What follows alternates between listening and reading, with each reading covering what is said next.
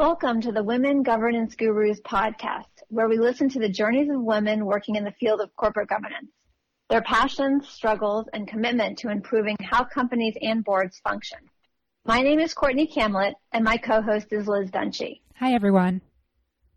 Liz and I are both super passionate about governance and want to spotlight some of the amazing women who share that passion. Hear what has surprised them over their career and various perspectives from different paths and industries. For this episode, we're talking with Lily Brown, partner at WilmerHale. Welcome, Lily. Thanks, Courtney and Liz. I really appreciate being included in this podcast. I think it's a great idea, and I'm thrilled to be part of it. And I really think it's so timely, both in terms of substance. I share your passion for governance, so I'm always going to view governance as a timely topic. I also think it's a great informal way to reach each other during these pandemic days when we're all finding new ways to connect as a community. So thank you very much for including me. Well, thank you, Lily. That's a kind sentiment, and I'll just echo Courtney's thoughts in saying that we are thrilled that you're here with us today. So just to start out, could you tell us a little bit about your path to becoming a partner at WilmerHale? Sure. It was perhaps not the typical path, though as I was telling a law student during OCI last week, I'm not sure there really is or needs to be a typical path these days. I started out at the SEC in Corp Fin straight out of law school, as Courtney did. I was from California, and like most Californians, I thought there was no reason to leave California ever. But then I took corporations and securities regulation in law school, and I interviewed with the SEC on campus and decided I needed to be at the SEC in DC at least temporarily. At the time, I planned to stay for the 3-year commitment period that Corp Fin asked for back then. I don't know how it works now. And then return home to California afterward. But interesting things kept happening at the SEC. Great work, great projects. Loved the people I worked with, and I just never quite got around to moving back. So all in, I ended up spending nearly 14 years in Corp Fin, during which time I worked in operations, on filing reviews, on the shareholder proposal task force, in the Office of Mergers and Acquisitions, and ultimately in the front office for various division directors over a 7-year period. And there we worked on, rulemakings, policy matters, a mishmash of other things that came through the door. That's kind of how that job is. So when my last director, Meredith Ross, returned to her practice at WilmerHale in 2013, I worked with her closely in the front office, and enjoyed that process and really enjoyed working with her. And when she returned, I had the opportunity to come back with her, to help build a practice together. For her, it was reinvigorating the practice she had left, when she went to the SEC. For me, it was all new. And I knew the firm well, from the regulator side of the world, and I was excited about the opportunity to work on the issuer side of the regulatory scheme. And, it's all the same rules and issues, but from a counseling perspective, which has been really fun for me. So that's kind of how it happened. It was rather organic, but I've loved it. It was my path, and I love where I am now. And my practice now is, kind of core disclosure, governance, and general SEC compliance matters. But governance is truly my great love, and it's an important part of my day-to-day these days. So that's my path. Yeah, it's interesting being on both sides, right? Because you've got the great experience from the SEC, and then you have all of these clients now that you're helping craft that disclosure. Right. No, and it's fun. And I really enjoy the interactive part with the clients, having that relationship, because you have a different relationship with issuers, right, when you're at the SEC. But yes, it's been really fun. You know how the transition is too. But it was definitely time to kind of stretch, and do something new, and kind of introduce a little bit of, a little bit of panic in one's life, right? Mm-hmm. It was a big switch, but it was a good one. I've really enjoyed the last almost 8 years. Has there been anything that has surprised you as you've progressed in your career, Lily?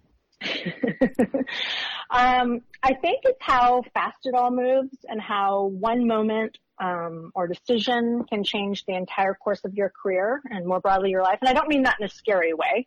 I mean that in just kind of an interesting way, right? That's just the reality of it for all of us. In my case, I've always liked order and certainty in my life.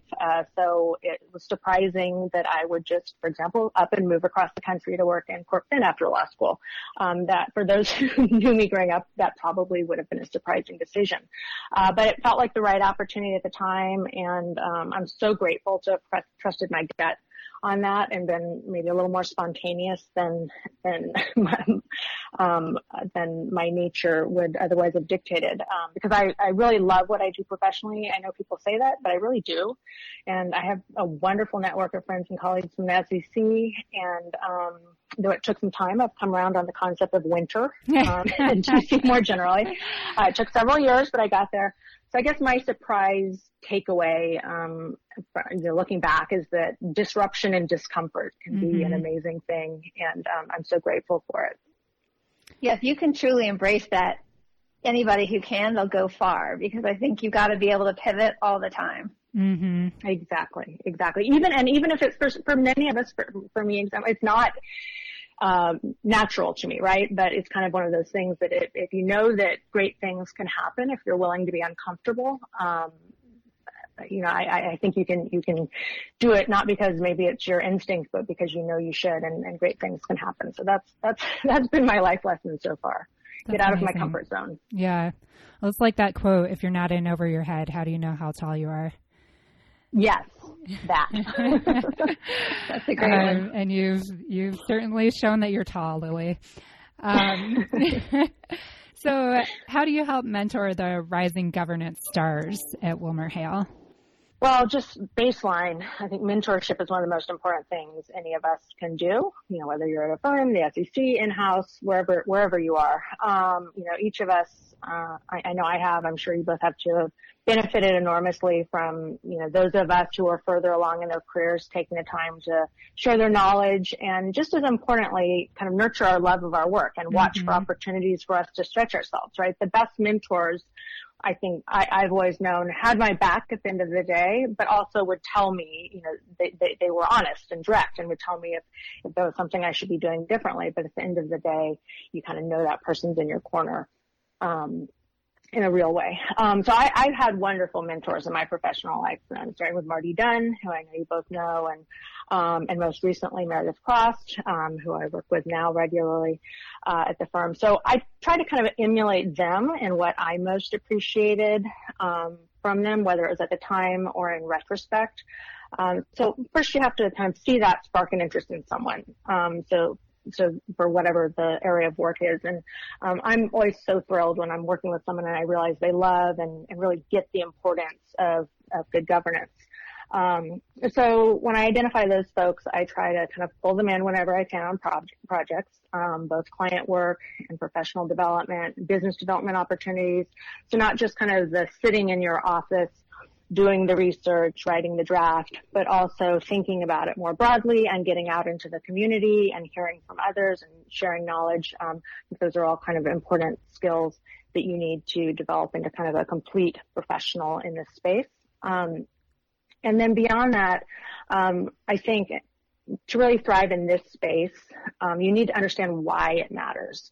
Like in everything else in life, context matters. And I think this is the case whenever I'm working with someone. I always try to make sure that we step back and understand why what we're doing matters, what we're trying to achieve, what the policy, considerations may be.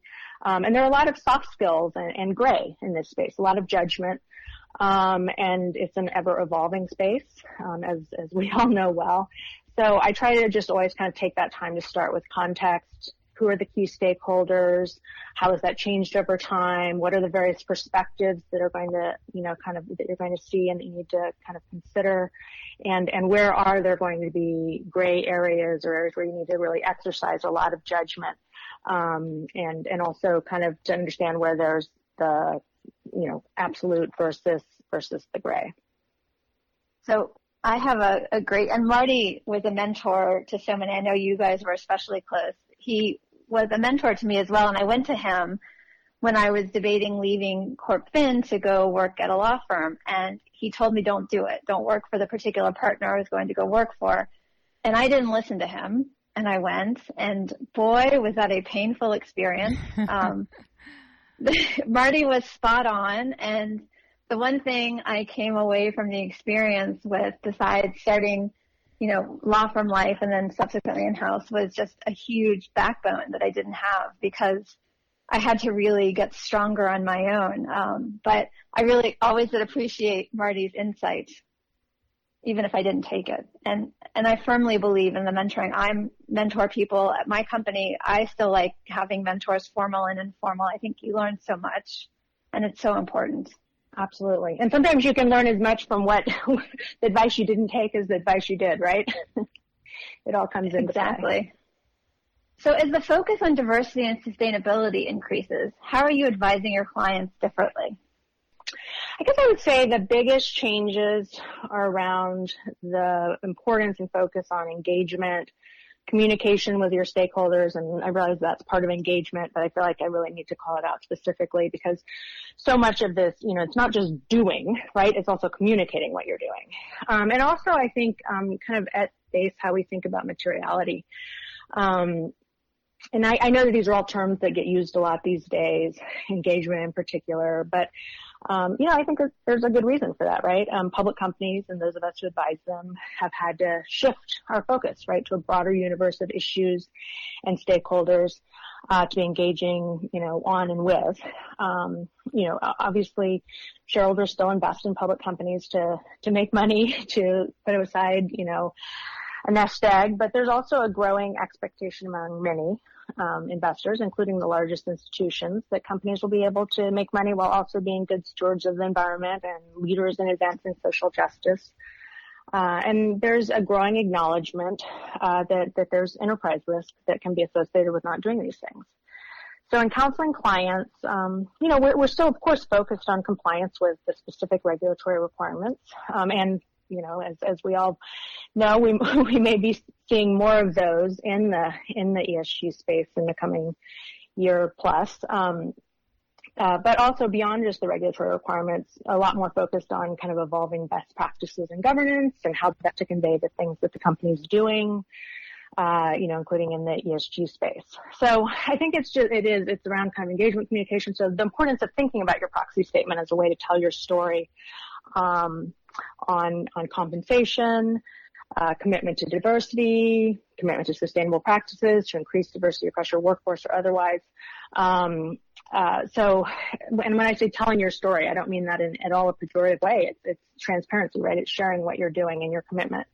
And then also just more direct engagement, right? Talking to your shareholder proponents about what they're really looking for when they submit a shareholder proposal, before you immediately seek to exclude or maybe simultaneously with, there are still times when a proposal isn't going to be something that makes sense for the company to be running, but there's also just a lot more back and forth and communication that I think is just kind of our reality now and a good thing.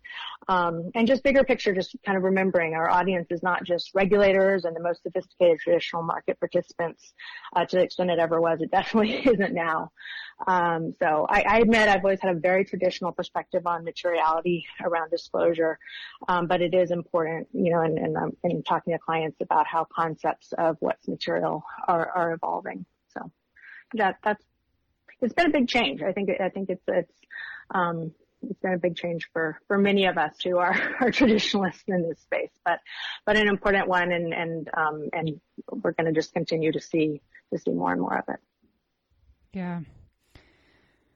Do you think, on that note, that I'm kind of a step removed from everything now that I'm not counseling clients directly, but it seems like the companies are getting more receptive and even more proactive in taking that broader view with this emphasis on stakeholder governance and all of that. And so have you found that to be the case in the last year or so since the Business Roundtable came out with that position? So big picture, I would say that this is something that particularly at the largest companies, folks are thinking about and moving in that direction for sure. I mean, there's going to be, as with kind of any governance change, often it will start with the largest companies, right? Mm-hmm. Those are the ones who are going to, have the most attention from institutional investors, and also from shareholder proponents. And so as with many of the changes we've seen, we saw it with majority voting. We saw it with proxy access. It starts with the largest companies and then moves throughout the universe. So it's going to be very company by company specific, but it's certainly not something where I ever come on to a call or into a meeting where it's kind of news to anyone, right? It's degrees of interest and willingness to really be the first or in the first pack, or are we going to kind of see how this evolves, and, an industry size, culture, all of this are going to come into play with it. But I think that across the board, public companies, the folks that do this kind of work and engagement in public companies all know that this is here and it's coming, and it's going to be a matter, and maybe it's not coming, it's here, and more is coming. And so it's really a matter of how quickly to expand disclosures, where to put them. We saw and still in most cases, kind of the sustainability reports several years ago, right? And those were in one place, and there'd be maybe a spot on the website, and kind of each year maybe you get more and more coming into the front of the proxy, so see the kind of the movement. So it's definitely changed the practice. I've yet to encounter, or come into a discussion with someone who wasn't thinking about it, and just the comfort level about how fast to move, is going to be where you see the difference. But it's a huge part of my, counseling, what I do day to day. And I think that's going to continue. But I mean, just looking even 5 years ago at the types of disclosures one sees in proxies and otherwise, and the level of discourse in this space, it's everything. So it's going to be fascinating to watch over the next year plus. And as I alluded to earlier, you do have, with the changing SEC, plenty of public statements about commitment to moving to more specific disclosures in the ESG space, including around climate. We already saw the addition of the human capital management disclosures, and I think we're going to see more of that. So we're at a point now where if you're at a public company, and Courtney can speak to this, I mean, it's coming. It's you have different buckets of stakeholders and folks. It's regulators, it's shareholders, it's employees, it's customers, the exchanges, it's suppliers. It's a whole host of hitting you from every side. Yep, absolutely. Courtney's like, I can speak to that. Yeah.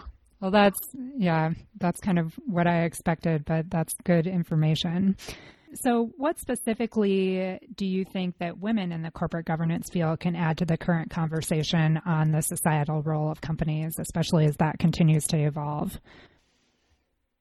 That's such a big question. So I'll punch on it a little bit. I mean, I think we need to bring it all, right? Our talents, our life experience, our get it done approach. And I'm in no way saying that these are not attributes of our male colleagues as well. But, understood. Creativity. We aren't intending to imply that by our question either, to be clear. No. But I mean, I think there's a ton that we bring, right? And kind of our understanding of how our different paths inform our perspective. And we as women need to continue to speak up, put ourselves in the middle of hard discussions.